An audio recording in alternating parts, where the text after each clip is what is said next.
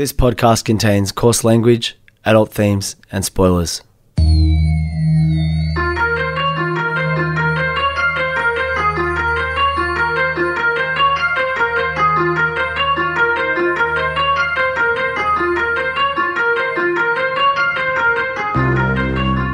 My name's Peach, and for the past couple of years I've been helping my friend Shag overcome his childhood aversions to everyday foods in the podcast Fussy Eater.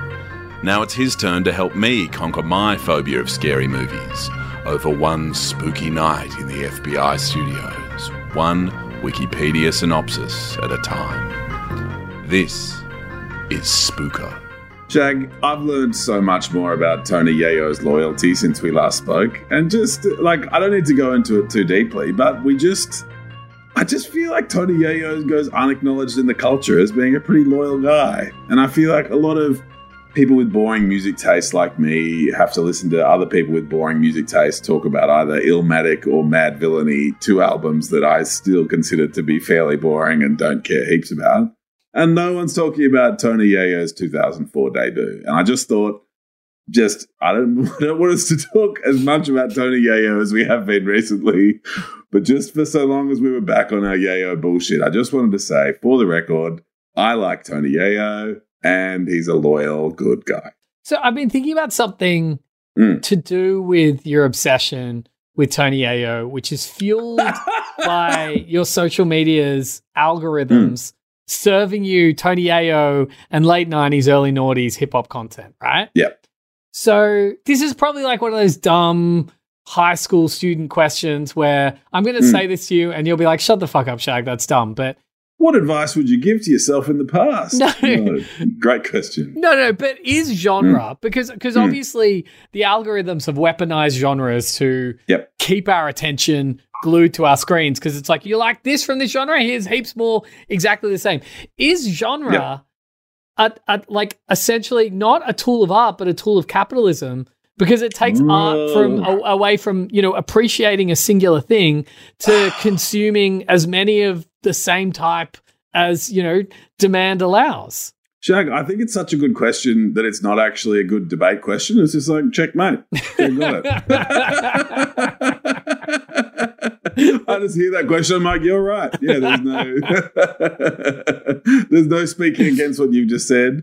Shag, we are, what are they called? They're not called categories in marketing. They're divisions. Oh, there's lots of different terms depending on who you're talking to, but verticals, for example. Verticals. Yep, so we're just a bunch of different verticals, aren't we? We're a certain age and certain gender and fans of a certain sports team and whatever else. And so the way you market to us is you just try to get across as many verticals as possible. And I've got to say, for any probably junior barristers who want referrals, a good way for them to go about getting referrals from me would be just pumping out some Tony Yayo content and being like, oh, by the way, I'm a commercial barrister, junior commercial barrister who could do with some referrals. And I'm like, we've already built up a relationship over Tony Yayo. I think I'm more inclined than I was before to send you some referrals. So within horror, there is, just like within hip hop, there's room for so many genres, including all of Tony Yayo's content. From the late 90s, kind of? Well, he only got out of jail, do you really want me to answer that question? Should we just quickly, because we talk about him a lot and we never speak about it, let's just really short pitch. We don't need to spend the whole episode on this. 90 seconds. But he was part of G Unit, right? He was part of 50 Cent's crew. Yes, and he was imprisoned in something like the very late 90s, very early noughties. And he was imprisoned after being very loyal to 50 Cent, and so 50 Cent considered he owed him some loyalty. And so on leaving prison, Tony Yayo sort of waltzed straight into a get rich or die trying level 50 Cent of like, oh, fuck, this guy who I was friends with is all of a sudden the biggest rapper on the planet. And 50 Cent's like, hey, I'm super loyal. Like, you're coming straight out on tour with me, and we're going to launch your music career just like we always said we would. And so one of the, everything winds back to 50's book. He's like, look, Tony Yayo, I thought it was going to go really well, but here are some problems with Tony Yayo and why he fucked it up. 50's commentary on it was Tony Yayo was kind of handed a music career before breaking his mindset of being a kind of reasonably assertive mid-level drug dealer. And so 50 tells a story of every time they'd do a few club appearances for G Unit and get paid $150,000. Tony Yeo would be like, sick, we're going to buy, however much cocaine or whatever else you buy for that. We're going to flip it and we're going to do this, that, and the other. And we're going to get in fights and carry guns and it's going to be sick. And 50 Cent was like, look, one of the great challenges managing Tony Yayo was trying to get him to tone down the energy where he wanted to like rob the music executives we were meeting with and stuff like that. And so he sort of ends up being this interesting guy where in pop culture now, like the only way he can make money is by rebuilding his brand by being a sort of old school OG head being interviewed on podcasts. And so all he does is go around pleasing me by being like, cool, 50 Cent's a nice guy on these old podcasts. And I think he's trying to rebuild his relevance in doing that. And it's working as far as I'm concerned. So if you want to sell music to me, that's the way to do it. Well, that's an interesting point, right? Like, do you just deep down love Tony Yayo and his story? Or is the content you're being served like subconsciously implanting like a deeper love for him and his art? I don't think I can. I think I'm too close to be able to answer that question. Like, the way the algorithm treats like songs we like and culture we consume. Like, how many of those pop punk bands we listened to in the late 90s were any good? The answer is zero. There are a couple of like, I think I told you recently that I went to like a local brewery who's like, we're like a guitar rock brewery, dude. Near. We're going to play 3 Lagwagon albums in a row. And you listen to that for 2.5 hours or whatever. It's like, even if it's just pop punk, can we just listen to anything else? And I was like, what about Millencolin? They were a fun pop punk band of the late 90s, and every song was super boring and just kind of went nowhere. So I think that is almost an example of an art that came with an identity. It was like, yes, I'm that identity, therefore I consume that art. So even back then, Shag, I was verticaled. And so I'm not sure I can answer the question as to whether the content projected at me, whether the projection of the content or the content itself is what I'm passionate about. But either way, Tony Yayo, loyal guy. Let's get him on the pod next week. That would actually be amazing. Okay, I asked this because there are so many subgenres within horror, and I love the idea of expanding your understanding of it and, taking you to the far corners where things are really fucked up. But at the same time, I've always avoided a subgenre, which, I mean, is arguably tangential and maybe not exactly part of horror, but rape revenge thrillers, which, yes. God, like, I'm pretty sure... That's what Salo is, isn't it? No. So generally, like, I mean, they all follow a really simple template in that it always starts with a pretty, like, horrific act of violence from men or, deeply misogynistic women against women. And then the rest of the film is the punishment that those people deserve for that act of violence. Where it's like, I mean, obviously that's all, like you can write films about anything, and you can make films about anything and that's fine. But thank you. Well, you can't actually, you're right. But where that becomes problematic is often, especially in the 80s, because no director or cinematographer knew how to shoot women without sexualizing them. Often those rapes were kind of shot like sex scenes or shot like a little bit exploitatively. And so it just like in general, there are films like I Spit on Your Grave, which are like so famous and so iconic for a podcast like ours that I probably won't touch. Yep. But we did Revenge a couple of years ago. We did Revenge. And and I think Revenge Revenge definitely handled it better. And, it had a female director, which was probably a big part of it. But, it was an update on a genre while still being like, absolutely horrific. Yep. But, we're in our friendship homework era. We're inviting people to suggest films.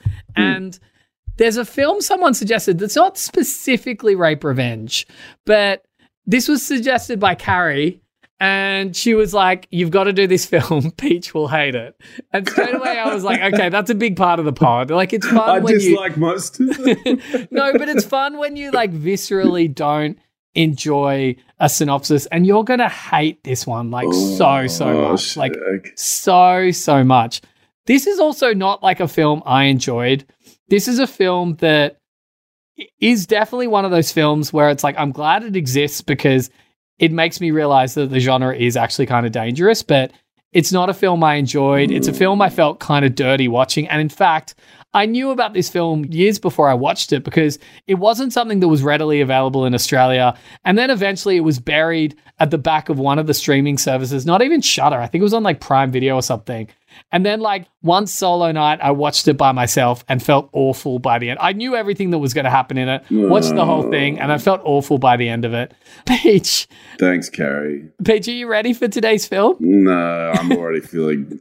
I had a bit of Tony Yayo content earlier today, and it left me feeling really chippy and excited. But yeah, okay, tell me, what are we doing? All right, well, get ready to fuck up your YouTube algorithm, although they're all sort of connected. So get ready to fuck up them all with a film from 2011 simply called The Woman. Shit name. Oh, but already you're like, oh, like, you know, with a name that nondescript, it's going to be awful. Like, and awful as in like fucked up. But it also speaks to just a lack of creativity. I mean, I also think it's trying to say that it has something to say. And let's see what you think about that claim by the end of this synopsis. All right.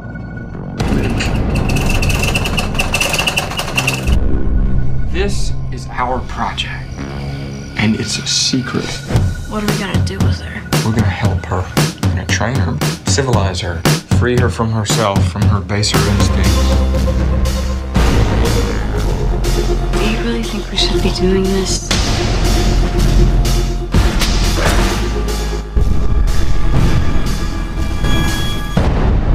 Do we really get to keep her? We do.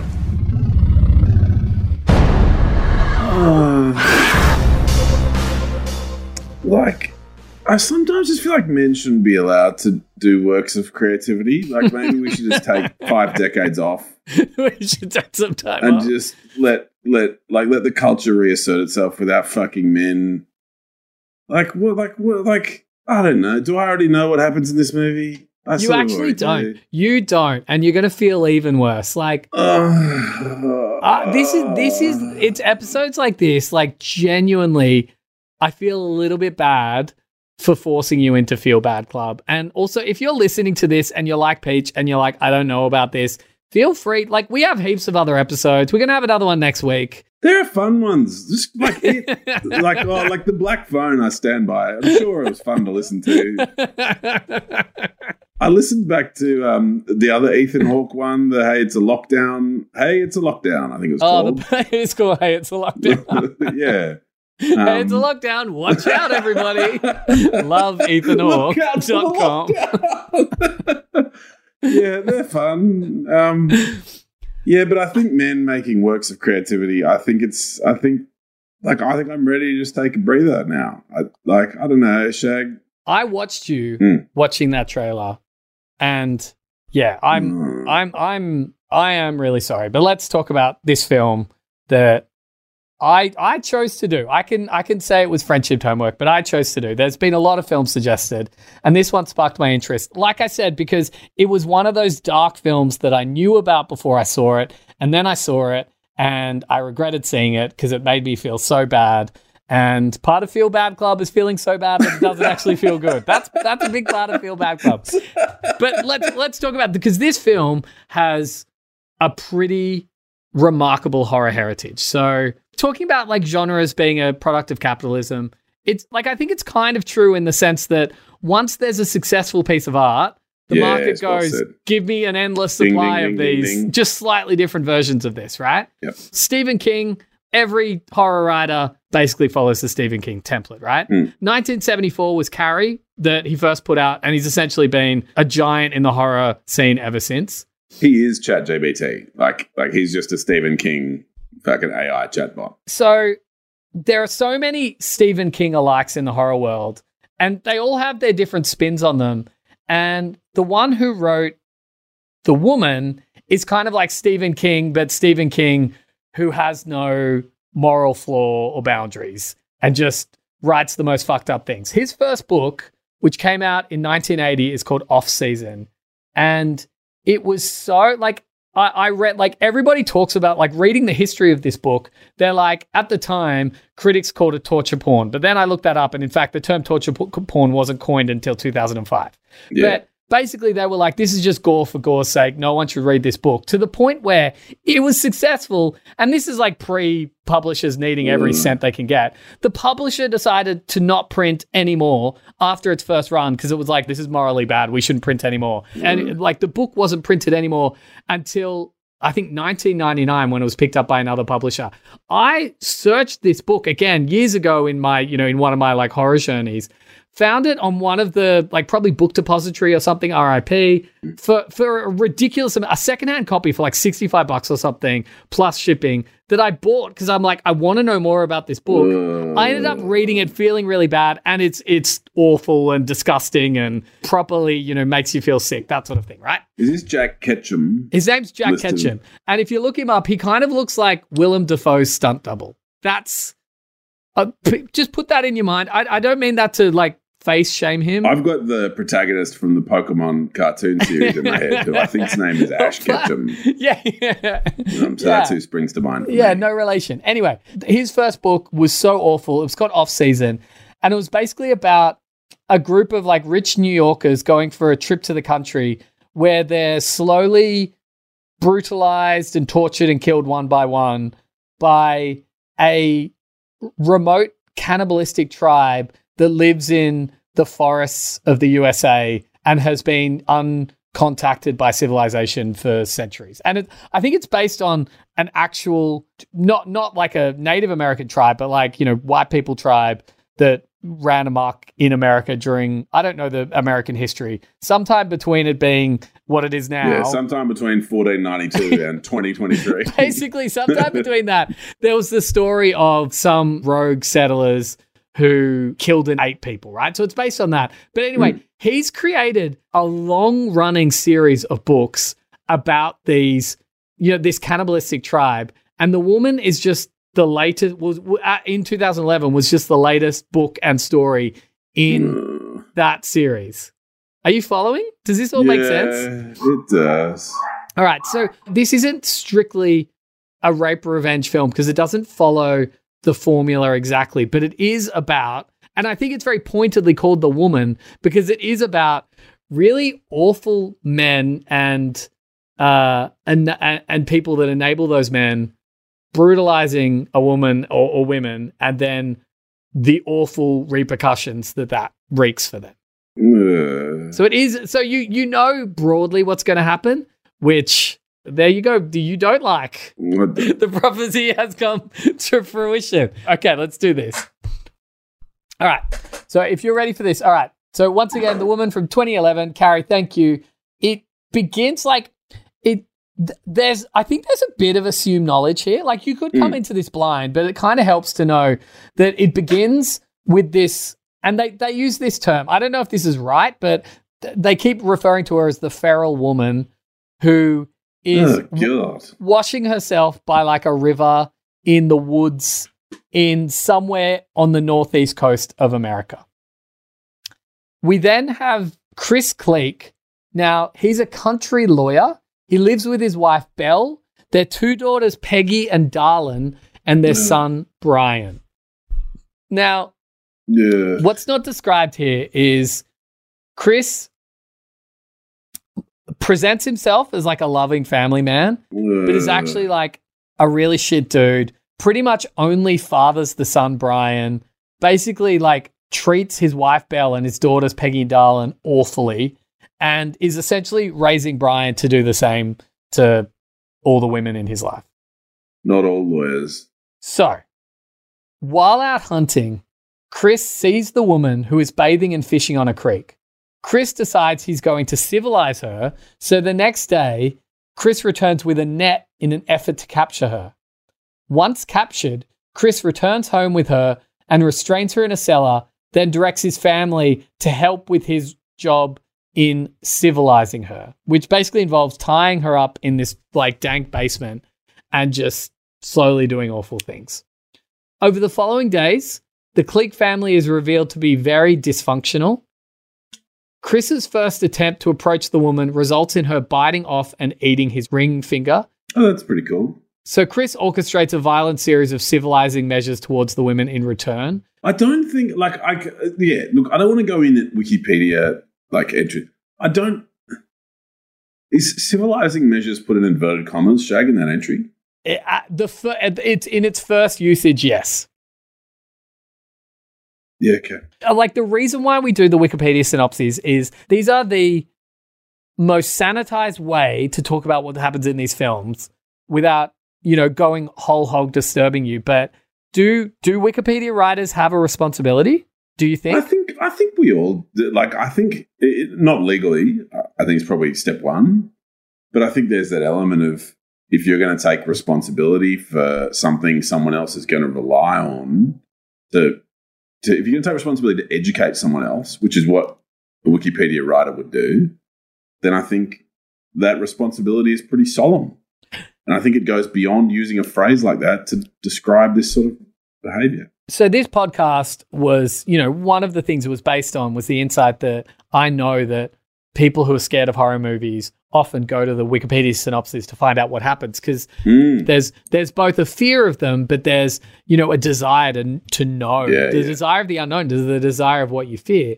And often those people are going to be really young and potentially not have the media understanding to read between the lines of what's written. So potentially you're right. Potentially there is a responsibility here. I do think I am right. I don't think there's a lot of space for that. It's almost like the point you made at the start of the episode. Like, you're just right about that. Anyway, continue, sorry.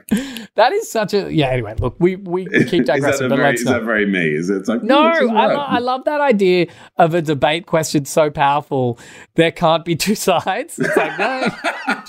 There's just one side to this story. It's just the one side. Both sides of the affirmative. As the speaker for the second affirmative, I'd also like to agree with what the first speaker. I'd further like to add on top of what the first speaker said is that yes, I agree with that. This is just the All right, sorry, going down. Grass. All right, okay. So, all right. Glad we had a little levity break. Back to the woman. Chris Cleek. Are we nearly at the end? No, God, no. Chris Cleek, awful patriarch of his trapped family because they live in the country in, one of those big, beautiful country mansions on a lot of land. They also raise dogs. They raise they train sort of hunting dogs because that's like his thing. So they've got a big barn. Just so you know, like, dog breeders is a proper red flag. Shout out to all our dog breeder listeners. But also shout out to maybe don't be dog breeders.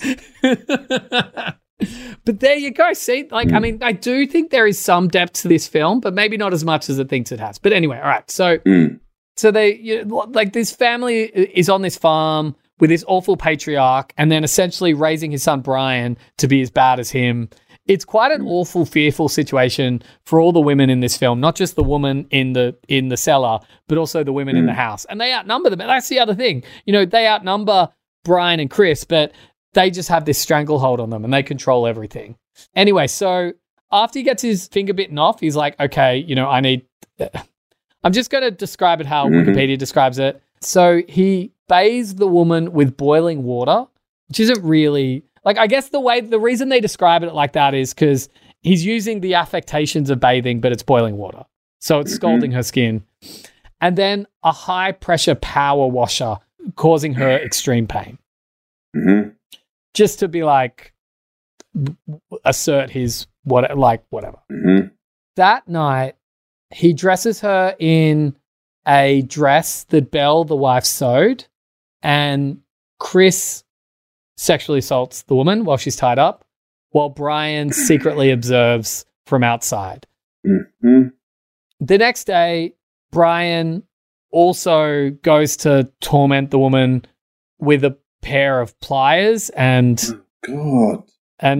tortures her, but is caught. Is Jack Ketchum still alive? No, he's dead. He died a couple of years ago. Fucking eat shit. Yeah, cool. But he's caught by Peggy, who's like, I'm going to tell Mum. Mum tells Dad, but Dad just laughs it off as that's what adolescent boys do. Boys will be boys, yeah. Nice. Boys will be boys. This ramps up to a series of, basically a pretty violent verbal altercation when Belle says, I'm going to leave this house and I'm going to take my daughters, but not my rapist son.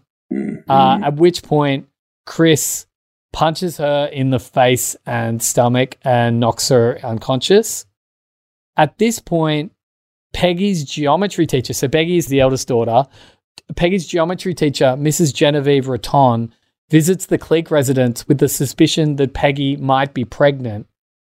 Chris angrily assumes that Miss Raton is accusing him of rape and incest, which we find out later is probably true. Then proceeds to knock her unconscious in response as well. Chris and Brian tie the teacher up and take her into the barn where he keeps the family dogs. Peggy tries to intervene, but becomes a victim of Chris's vicious verbal assault. In the barn, okay, this is where it gets like... Okay, I'm just going to read this, okay? I'm really sorry. In fact, I'm not... No, I should... If I was sorry, I wouldn't do it. Peach, I'm going to read this to you. This is where I understand. This is where this is going. The podcast. Yep, I'm with you. In the barn, Ms. Raton is attacked by an eyeless girl named Socket, who the Cleeks keep with their dogs, who is their secret third daughter who behaves like the dogs. Again, I don't want to go to the Wikipedia synopsis. You can't say named Socket. That's... So my real problem is, well, yeah. That look, I saw this film a couple of years ago. I didn't want to watch it again to do this, so I'm just doing it. But my understanding is either it's I know definitely in the book she's named as Socket, and they go a little bit into her detail, and we know she's definitely the third daughter of the family. But I believe in the film, probably the dad and the son are like, get her a Socket sort of thing. Like it's probably pretty awful, right? Anyway, Socket kills Mrs. Raton by eating her face, which we watch, and it's awful, as Chris and Brian watch. And then Chris is like, Brian, go get the wood chipper because the dogs aren't going to be able to eat all of this. Peggy, who can't take any of this anymore, releases the imprisoned woman from the cellar. Now, I think what's interesting here and why I think this film has something to say is who the woman attacks. So Belle, having regained consciousness, is attacked and killed by the woman. So first and foremost, the woman kills Belle, the wife, with an implication that yes, the wife is absolutely a victim, but she's also been enabling this. And it's a tricky thing to say, but there's a reason why Belle is killed by the woman. Next, there's a Madeleine Albright again. Yeah, maybe now's not the time for riffing on second wave feminism and Madeleine Albright's quote. Yeah, maybe we just let that go. Next. Yeah, no, sorry. Yeah, let's just let that go. The woman takes a lawnmower blade and proceeds to cut Brian, the son, in half. And again, he's a teenager, but we see half his body, we see his organs dangle out. And then finally... Do lawnmowers have blades, or are they whippity? No, they do have whippersnippers, or I think they're called weed whackers in America, but whippersnippers we call them here, which I think is a way cuter name. Yeah. Like Slippery Dip. It's Slippery Dip, but a whippersnipper. Yeah, it's adorable. Yeah, no. So the woman has killed Belle, Chris's wife. He has killed Brian, the son. She's killed Brian, the son. Chris gets his gun, tries to shoot the woman, but the woman overpowers him, punches her hand into his stomach, pulls out his heart, and then eats it while he watches. I imagine you could probably still stay alive for a little bit, and he slowly watches her eat his heart as he dies. That's an interesting point, isn't it? How long do you stay alive with your heart being ripped out of your chest? Because I don't think... we're pretty sophisticated machines, right? So it's not but also we're not run by electrical, an instantaneous electrical current. So it's not you rip out my heart and I go, bee. I think there's still a bit of blood. Pretty quickly after I do that? I think you do. You probably do. I don't know. What am I talking about? I don't know. Me too. I'm having fun. I'm back to having fun. But I think this is it, right? Because they've got their punishment and it's been suitably severe. It's been absolutely severe. It needed to be, and it was. Afterward, the woman makes her way to the Cleek's house where she places her hand on Peggy's uterus, confirming that Peggy really is pregnant with Chris's child.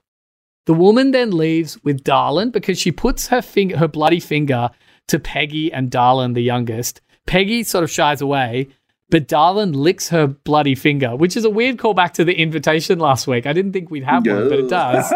It is, yeah. So the woman then takes Darlin's hand and with Socket sort of chasing along as their pet, makes their way into the woods. Peggy watches as they leave and she slowly starts following at a distance. To become the new cannibal family in the woods. Yep, okay. And that's the end of The Woman. I guess, first of all, Peach, before we go into whether you liked it or not, do you think it had something to say? No, but I think that the writer thought it had something to say. I like your read of it rather than I think it's more or less inexcusable, and it's certainly exploitative, and there's just no need to create art like this. And I think the only reason you would is if you lacked self-reflexivity. Spreading ideas like this, I think, is irresponsible and dangerous. But I guess that's a criticism I make of a lot of horror. But I find this to be particularly mean-spirited, particularly exploitative, and especially if it's dressed in the guise of, it's like, see, I get it, like not all men type post-feminism. Oh, come on, not all men, you guys. I get that there's a patriarchy. Like, I feel like it's really dressed in the I don't see race, I don't see gender type bullshit. Like, this is an oppressive act of patriarchal oppression. And I see it as more or less inexcusable, but certainly a relic that, just further support for the fact that maybe men should take 50 years off creating and just shut the fuck up for a few decades. So, Carrie, you were right. Peach hated it. Yeah, really hated it. Only Tony Yayo can keep creating stuff, but I think if we just leave it to Tony. I love that all men except Tony Yayo can keep creating stuff. Yeah. No, he's a loyal guy, and I think he'd do a better job than this. And he'd be loyal. Like, he probably is a good ally, Tony Yayo. He'd be like, look, I'm loyal to everyone out there. And I'm here to dismantle the patriarchy, whether it's by dealing drugs, staying in jail, or appearing on podcasts in support of my good friend 50 Cent. Thank you, as usual, everybody. Please follow us and tell us what films we haven't covered and that we need to cover, and particularly what films Peach is really going to hate, because as weird that felt, it felt bad, it felt dark, but it's always secretly enjoyable to push Peach's buttons. We're down to do some friendship homework. It's not going to last forever, but we're in our friendship homework era. This was recorded at FBI Studios. Please like, subscribe, and follow wherever you can and as much as you can. And Resh's, what's up?